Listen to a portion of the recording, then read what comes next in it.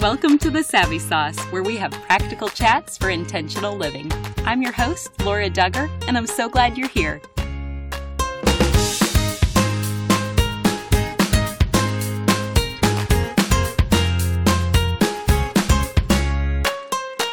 Today's message is not intended for little ears.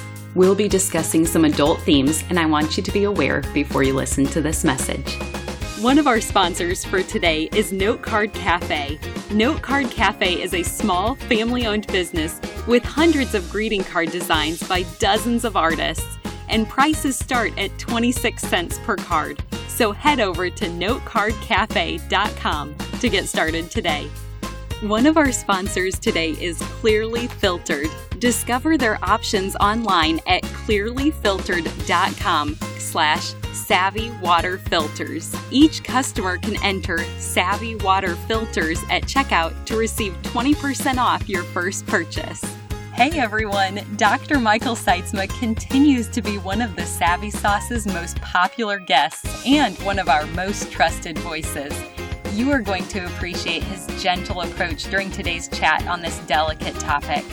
Also, if you want to learn more from him, I'll link to the 2 other times he was a guest on the Savvy Sauce. These show notes are housed at thesavvysauce.com, and you simply click on today's episode to find all of the easily accessible links. And now, here's the 8th most downloaded episode from 2019. Welcome, Dr. Michael Sytsma.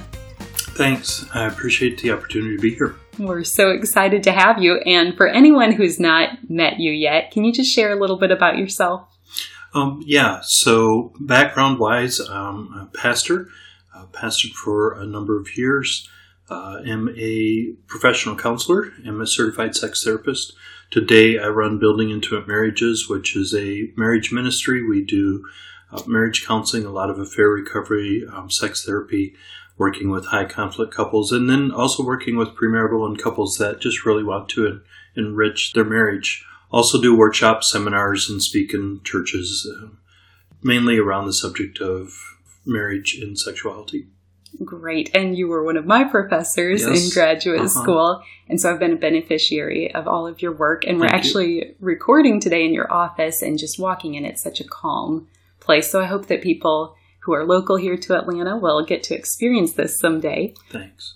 And to lay our foundation, why is a healthy, God-honoring sex life with your spouse even important?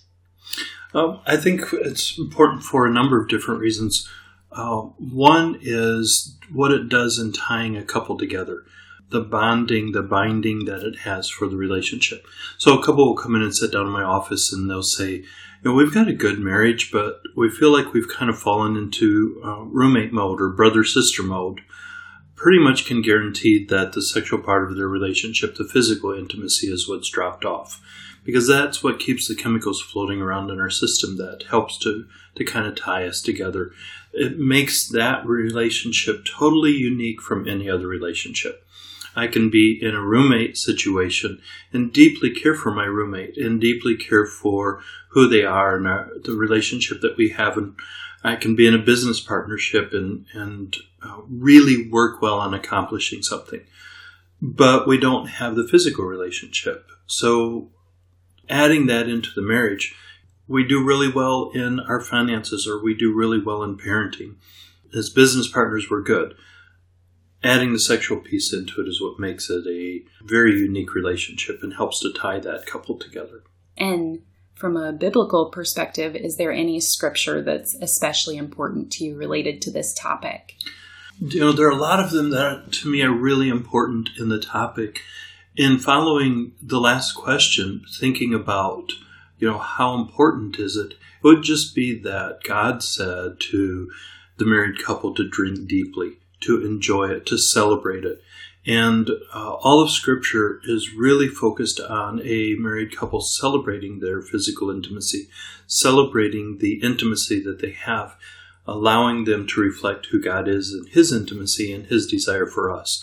Many times through Scripture, He talks about Himself as being the groom and the church, or the nation of Israel, being the bride, and how He pursues them and how He wants them to be open and to draw Him into them.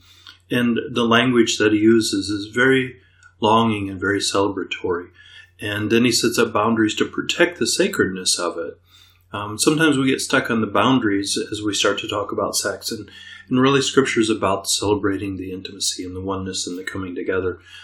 So I think drink deeply, enjoy. May you always celebrate and enjoy the wife of your youth, he says. I think the passages that just say this is good and rich. Oh, that's great. And for the general population, what is some helpful sex education that you believe we're not being taught? I don't think we're being taught really well that sex is about both the physical and the spiritual of who we are. Whether you're faith-based or not, there's still a spiritual aspect of who we are. And there's a strong physical component to it. It's easy for us to think about sex as being just about the physical, and it very much is. Our bodies are designed uniquely to enjoy the physical aspect of it. Just how the nerves are set up in our genitals, how the nerves are set up in the rest of our body, we're designed to enjoy, to celebrate the physical aspect of it. But that's only a part of what sexuality is. If we keep it fully focused on the physical, then when couples get older and the physical stops working really well, then couples kind of get stuck. Where if it's about both the body and the spirit of it, and we learn how to deeply emotionally connect with each other, we learn how to relationally connect with each other, and we use the sexual vehicle as a way to enrich the emotional and relational connection. Now we've got a whole unit. We're not just the physical, and we're not just the spiritual. We're bringing both of them together into it. I don't think we're taught that well. And so what we find is couples getting older, or couples running into physical illnesses, or couples running into different life kind of crises where the physical gets removed for them. A woman going through breast cancer, and they've robbed all of her estrogen, and that's having an impact on her body, or the guy going through prostate surgery, or just a couple naturally getting older. If it's been about the physical, they often don't know how to keep that part alive. Or one of my clients is 74, and he sat across from me and he said, I'm having the best sex of my life. He said, at 74, I can't believe it, but I am truly having the best sex of my life. He said, to be honest, at 74, my body doesn't always play long real well, and hers doesn't either. But he said, that's really okay. It's great when the physical works, but even when it doesn't, I am still having the best sex of my life. And I don't think we teach people well how to have sex that's not tied to our bodies, to use our bodies as a part of it. Wow. And if somebody, this is their first time hearing that idea, how would you recommend they start now tying in the spiritual part of sexuality? I think part of it is them sitting at a coffee table and just talking about it with each other. How do we bring the spiritual aspect of it in? Because sometimes that is truly where it begins anyways. Kind of the stereotype is a husband walking in. 80% of the time, the husband's going to be the higher drive person in a marriage. And he walks in and he says, wow, you're really cute, can we? And her instinct is, after you've touched my heart, after you've spent time with me, after you've cared for me, well, that's the spiritual aspect of it that she's inviting him into. And if he can step into it, what would help her to soften? What would help her to feel truly cared for and enriched? And what would help him to feel like his heart was cared for? That's kind of where it starts. And then if they can bring that piece into the bedroom, where they're looking deep into each other, where they're just really enjoying each other, that'll bring the spiritual, that relational aspect in. And it's not just focused on body parts and technique. The focus on body parts and technique is not wrong. We just don't want it to be only about that. Sure. And you're saying that there's more likely a heavy focus on that in culture? I believe so. Yeah. It's not very often that we watch a movie where there's a sex scene and it's about the heart of it. It's just about the physical of it, typically. Well said. What other areas in marriage affect a couple's experience in the bedroom, both positively and negatively? Because sexuality is so much at the core of who we are and at the core of a marriage, I don't think we could identify a part of the relationship that's not tied to sexuality. Money, for example, the top two argument starters for couples are money and sex, because money and sex are the commodities in marriage. They're in limited supply, and so we get into power struggles over how do we use them and who gets to choose how we use them. And so money definitely ties into it. Kids, are we honoring each other in it? Are we working as a unit? And if we feel like there's division or you're not supporting me, that plays into the sex life, because are you supporting me? Are you listening to me? Are you caring for me in my sex life? In-laws, if we go into how work plays in and it steals our time away, or you're putting more focus into work than you are me, or I don't think we can come up with a part of relationship that doesn't affect our sex life. And that's part of what we see as sex therapists is the couple's sexual life becomes a barometer for the rest of their relationship. And if the sex life is going good, usually the rest of the relationship is going pretty good. They may have some areas of struggle. Pretty much every couple has a couple of areas of struggle. But overall, their relationship's going well. If their sex life's not going good, it tends to be corrosive and tear apart the rest of the relationship. And if the relationship's going poorly, it tends to be corrosive and tear apart the sexual relationship. We don't see that as much for money or parenting. It can encroach and erode at those, but it's going to encroach and erode upon the physical, the sexual relationship. Mm-hmm. And let's break it down a little bit with each of those topics that you talked about. Mm-hmm. Let's start with money. You said that's similar. So how can a couple improve their sex life through their management of money as the topic? Maybe if that's the one that they always argue about. Yeah. So what does it take to have great financial responsibility? Couples will play that out a little bit differently, but generally the couple needs to have a common vision. Here's who we want to be as a couple financially. We want to have the newest, coolest car every other year. Or we don't give a flip about our vehicles, they're just tools. We're saving up so that our kids can get doctorates at Ivy League schools. We want to be able to pay for that. Or, no, our kids will manage their own education. We want a house on the beach. Or we just want to live simply and we want to have a huge retirement fund. All of those are fine things to do. The couple needs to have a shared vision. Well, similarly, in a sex life, what is the shared vision? What does sex mean to us, and what does it look like for us to have a good sex life? Then we have to figure out whose roles are whose. Only rarely do I see it work really well that both pay the bills.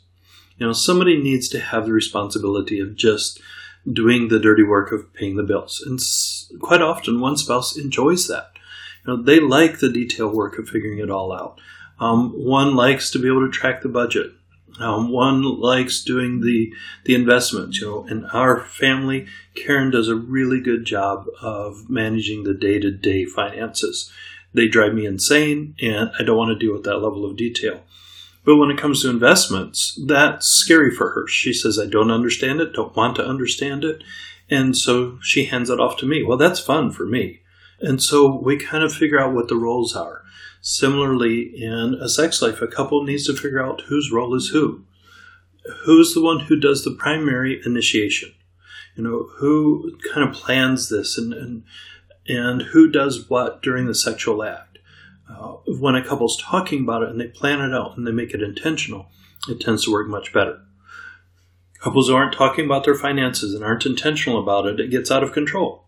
Similarly for the sex life. And what we find is all the way along the line, the skills that we learn in one arena tend to play into and affect the sexual relationship. Does that kind of make sense? That is very clear. And what would be some conversation starters if a couple never has had a conversation about who is the primary initiator or what other sex roles they're playing? Mm-hmm. What are some ideas you have if they want to talk about this tonight with their spouse? Actually, I think diving straight into it may be a little bit dangerous for some couples. If a couple is really good at talking to each other about the difficult subjects, they may be able to dive into it. If they have a hard time talking about whatever the other difficult subjects in their marriage are. So if they have a hard time talking about parenting, they may have a hard time talking about the intimate arenas of their sex life. And they would want to go work on just improving their communication first. And that would be the first thing that they would do. And they could just sit down and start talking through a story from childhood or teenage years, or a movie that they saw that talked about sexuality and what they liked about it. So we're kind of talking a little bit more distant than our relationship. I actually have a handout on my website that couples, in the Try This at Home section, that couples can use to guide them through that early types of conversation. When they get ready to go deeper with it, I think the first question to ask each other is, what do we want it to look like? If I could craft our sexual relationship 5 years from now to be what I think is realistic, not ideal, but we really could achieve this, what would it look like? What would the frequency be? Who would initiate and how often? And what would we do? How long would foreplay last? What would the time after, when we're cuddling in bed together, what would that look like? And just start to craft a vision for what would they like their sex life to look like. I think that's probably the first place. Couples have to do that with curiosity. We're wired very differently as men and women, even though there's a lot of overlap.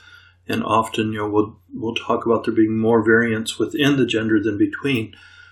But there's still some difference. And to be curious, really? You're wired like that. That's what you want. Well, that's really strange to me. Help me to understand it more.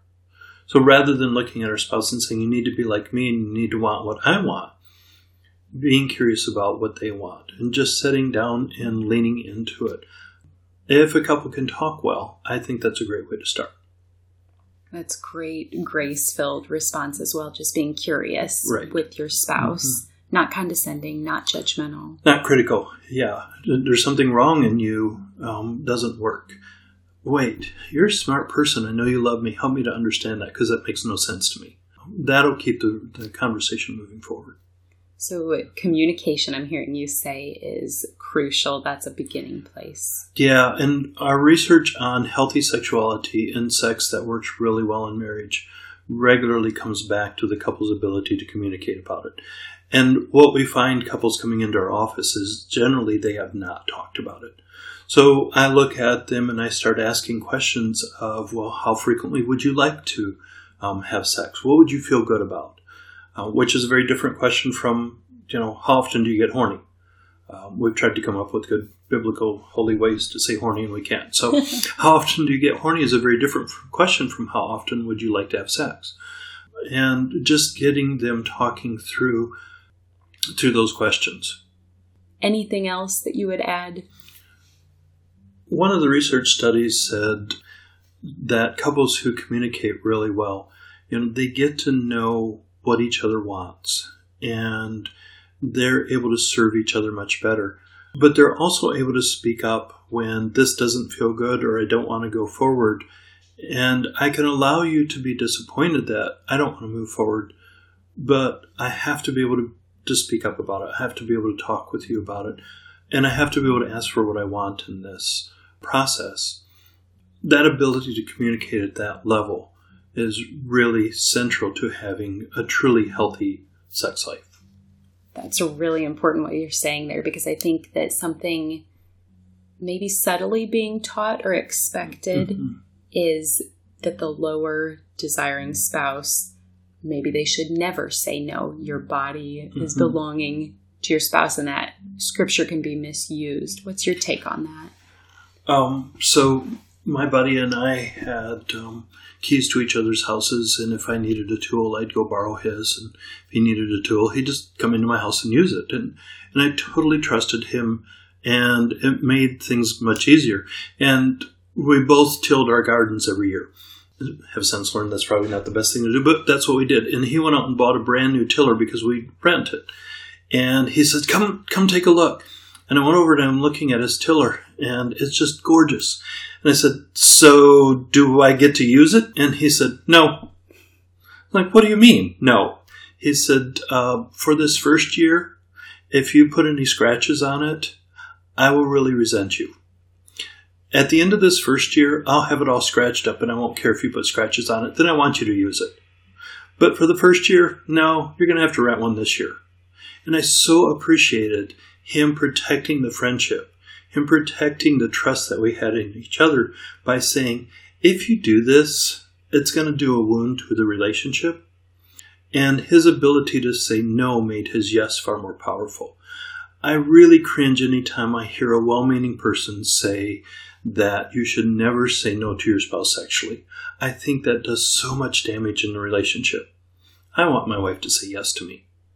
If she can't say no, I never know when she's saying yes. And William Ury talks in his book, The Power of a Positive No, of how important defining our yes is. But when we clearly have our yes defined, no gets much easier. And if a couple is pursuing a healthy sexual intimacy, anytime it doesn't feel like you're pursuing me for some healthy reason or reason I can get on board with, we need to be able to say no to protect our marriage, to protect the relationship, to protect how I see you. Now, if our no is punitive, no, you hurt me yesterday and I'm going to punish you by saying no, that's not okay.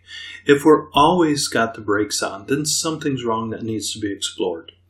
But if it's truly I am so sorry, I am tired tonight, I didn't reserve energy for you, I think we need to be able to say no.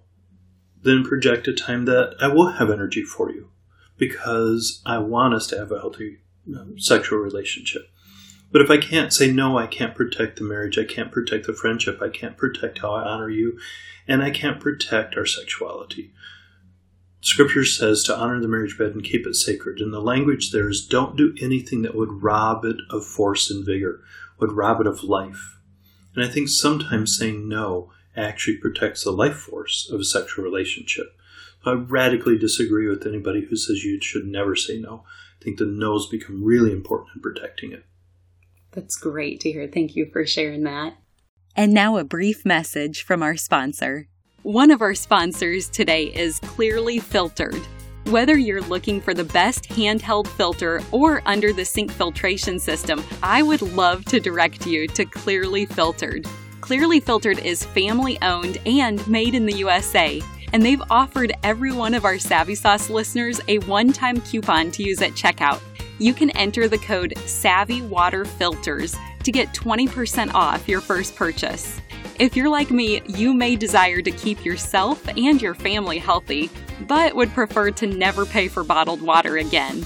Clearly filtered products perform with comparable or even better results than reverse osmosis, but they waste less water in the process, which is great for the environment. I personally use their product and I am thrilled with the result. Clearly Filtered removes the toxins and chemicals while keeping all the nutrients. Discover all the options for yourself at clearlyfiltered.com/savvywaterfilters. And again, enter SavvyWaterFilters at checkout to receive 20% off your first purchase. Thanks for your sponsorship. Staying connected in meaningful ways is now more important than ever, and handwritten notes are a great way to do that. Note Card Cafe is a small, family-owned business focused on bringing value to people and value to products. With hundreds of greeting card designs by dozens of artists, you're guaranteed to find the right card for any occasion. Birthdays, graduations, thank you cards, or just to let someone know that you care. Go to notecardcafe.com. You can find your perfect card and start spreading some love. Do you want your card to give back?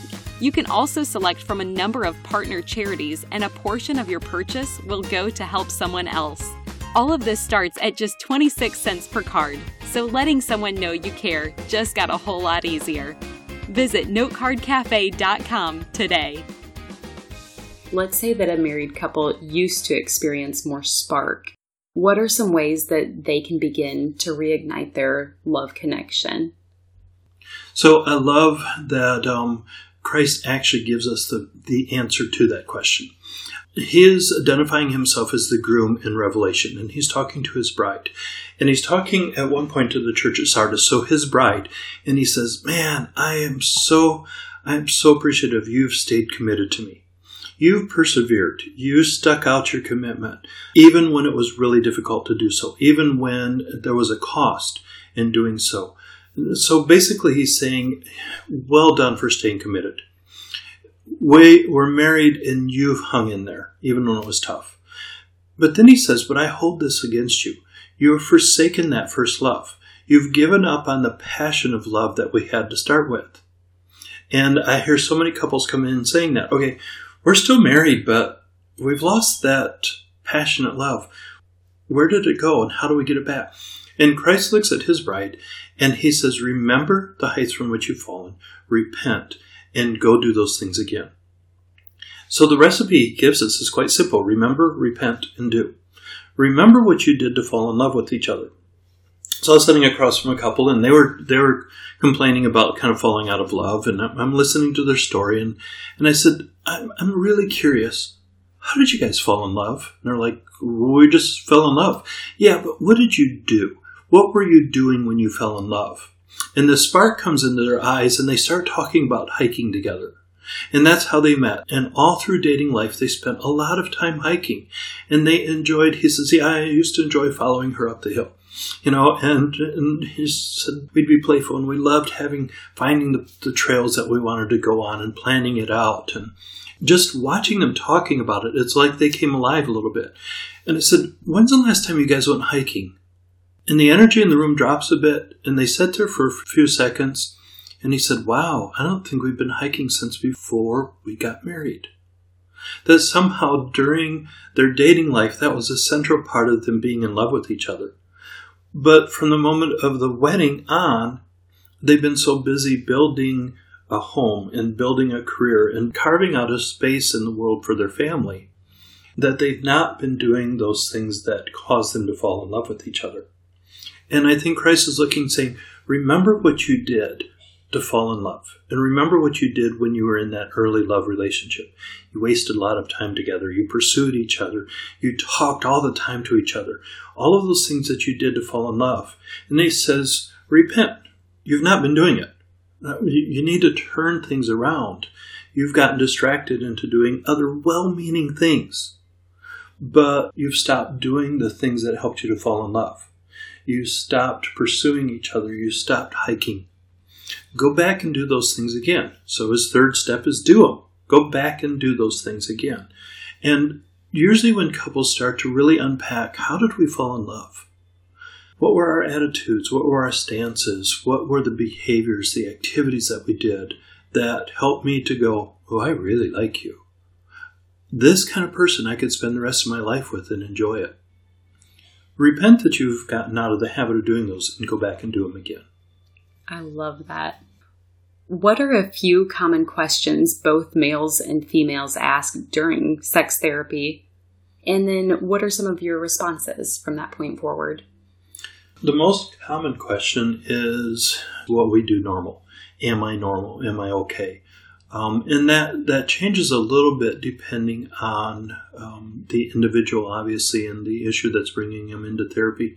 But probably the most common question is our level of desire normal? 80% of the time, the husband is a higher drive individual, and 20% of the time, the wife is a higher drive individual. So it shifts up a little bit depending on who the high drive is. But they'll often come in and say, is our desire normal? And the low desire person will often say, I don't have any desire. Is that normal? Is it okay? I feel like I'm broken.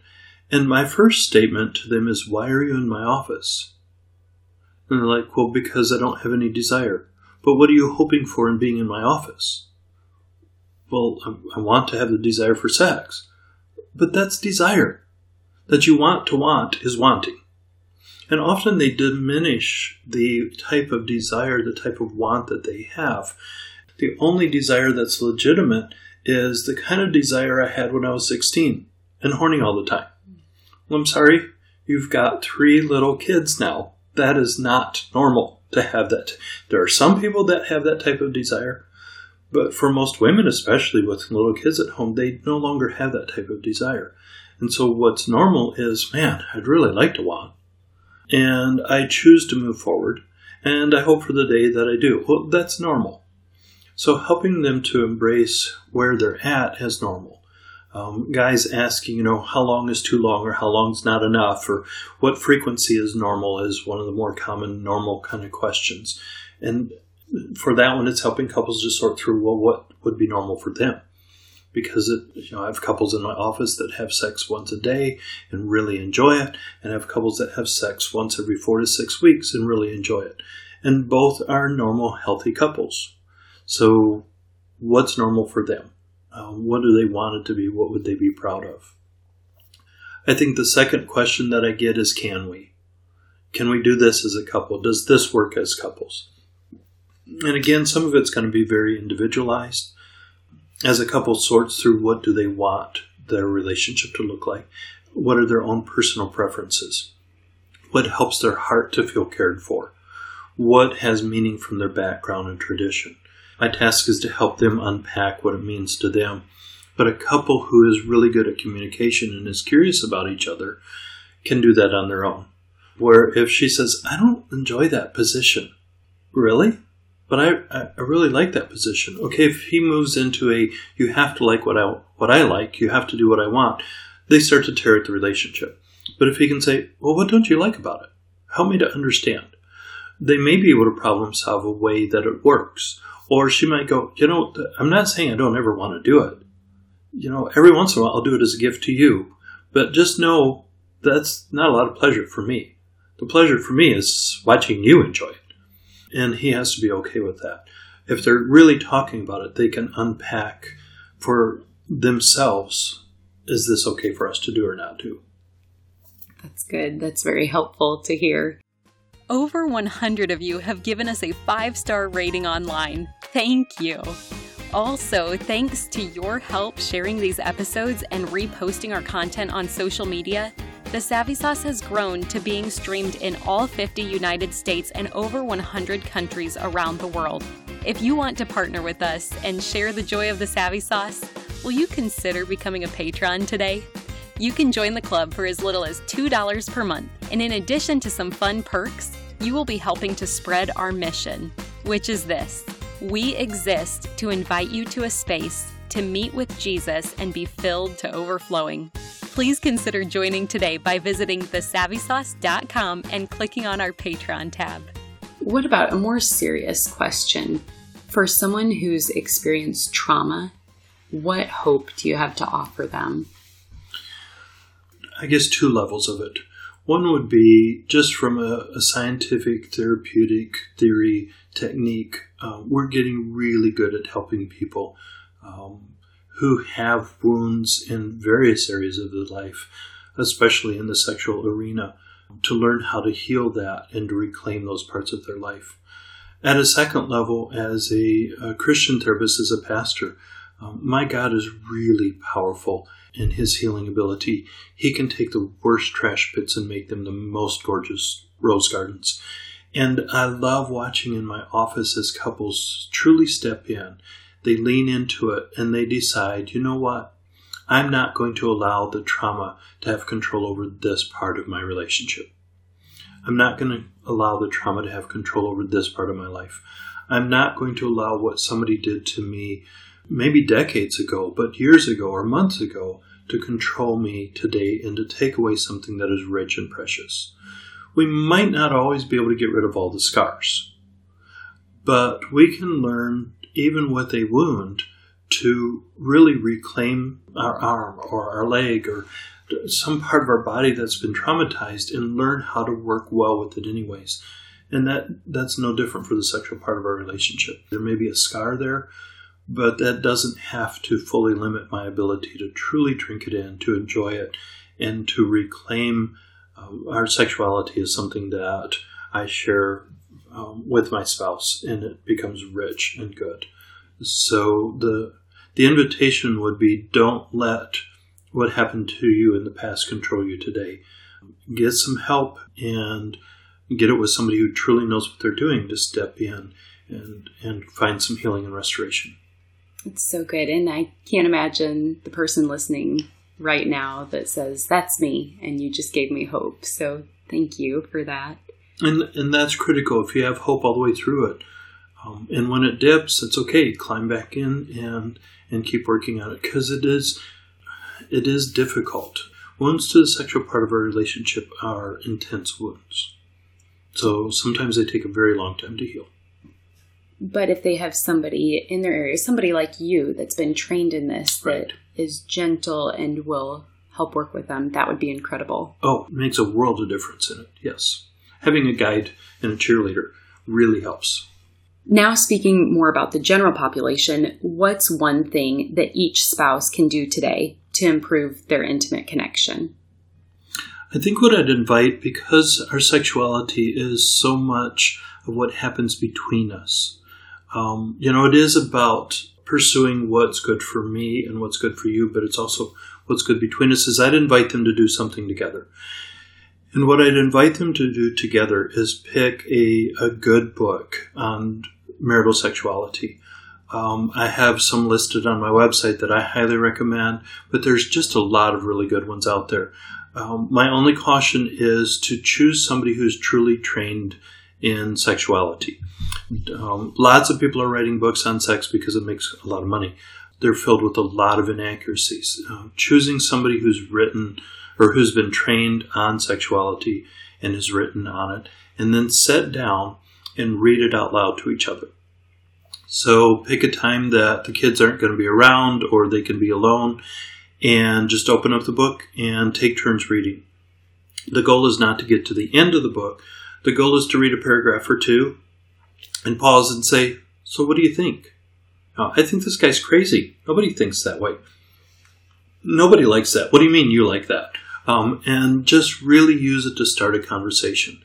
Because sex is a form of communication, stepping back and communicating about it, developing a language that they can use with each other, sorting through what they do and don't like, is often done easier with a guide.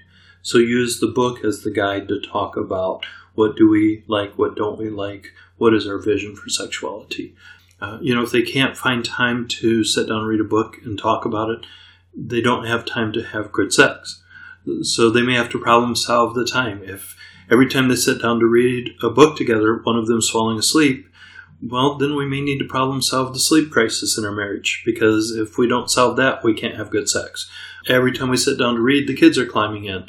Okay, we need to problem solve that. Whatever they run into is going to illustrate the problem that they're likely running into in their sexual relationship.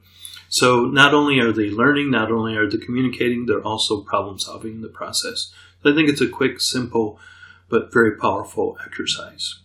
That's incredible. And we will definitely link to your website in the show notes. But could you just say what that website is? Yes, intimatemarriage.org. And most of the things I've talked about are under the Try This at Home section.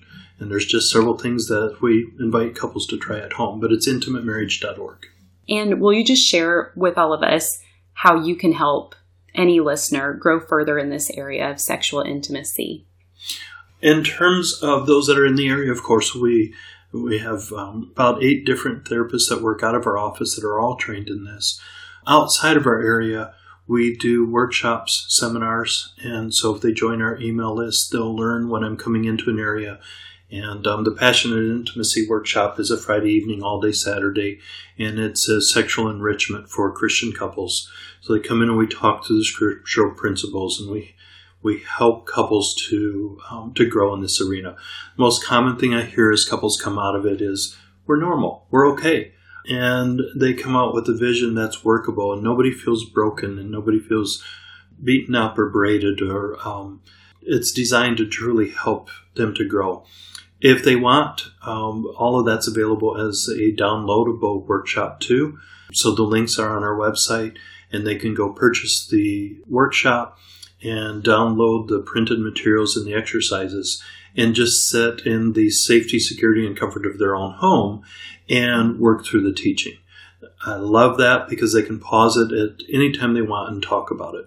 But those are available for couples that just really want to focus in and work on this part of their marriage relationship.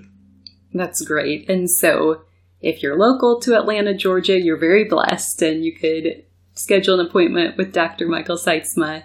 But also it sounds like you've got something for everybody if they want to grow. Plenty of resources available. Well, as we're wrapping up today, we are called the Savvy Sauce for a reason. Savvy means practical knowledge or discernment, and we would love to hear some of your insight from your own life to inspire us with our own action item. So, Dr. Mike, as our final question today, what is your savvy sauce? For me, it's stay curious. We have different stances that we can take in life. We have a critical stance. We have a defensive stance. We have that, father type of a stance or boss type of a stance. What does it take to stay curious? To be open to hearing somebody else's story and somebody else's heart, and to truly deeply care for them. I think we have to stay curious. It's always leaning in and really tell me more about that. How do you think that way? How does that work for you? If we stay curious, it helps us to love well. It helps others to feel nurtured and cared for. It's a richer way to live when you stay in a curious stance. Great words of wisdom to end our show today. And thank you again for the years of service you've put in. This is such an important topic. And I love your approach and your patience and your gentle presence. And I just want to say thank you for joining us today. One more thing before you go. Have you heard the term gospel before?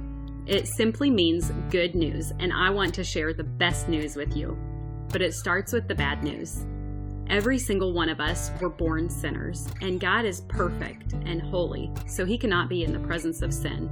Therefore, we're separated from him. This means there's absolutely no chance we can make it to heaven on our own. So for you and for me, it means we deserve death, and we can never pay back the sacrifice we owe to be saved. We need a Savior. But God loved us so much, he made a way for his only Son to willingly die in our place as the perfect substitute. This gives us hope of life forever in right relationship with him. That is good news. Jesus lived the perfect life we could never live and died in our place for our sin. This was God's plan to make a way to reconcile with us so that God can look at us and see Jesus. We can be covered and justified through the work Jesus finished, if we choose to receive what he has done for us. Romans 10:9 says that if you confess with your mouth Jesus is Lord and believe in your heart that God raised him from the dead, you will be saved. So would you pray with me now? Heavenly Father, thank you for sending Jesus to take our place. I pray someone today, right now, is touched and chooses to turn their life over to you. Will you clearly guide them and help them take their next step in faith to declare you as Lord of their life? We trust you to work and change their lives now for eternity. In Jesus' name we pray.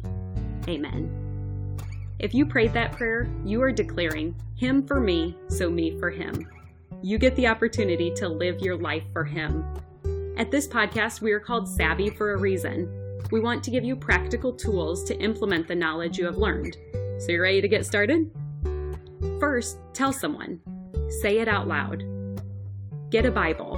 The first day I made this decision, my parents took me to Barnes & Noble to get the Quest NIV Bible, and I love it. Start by reading the book of John. Get connected locally, which basically means just tell someone who is part of the church in your community that you made a decision to follow Christ. I'm assuming they will be thrilled to talk with you about further steps, such as going to church and getting connected to other believers to encourage you. We want to celebrate with you too, so feel free to leave a comment for us if you made a decision for Christ. We also have show notes included where you can read scripture that describes this process. Finally, be encouraged. Luke 15:10 says, "In the same way I tell you, there is rejoicing in the presence of the angels of God over one sinner who repents." The heavens are praising with you for your decision today. If you've already received this good news, I pray that you have someone else to share it with today. You are loved, and I look forward to meeting you here next time.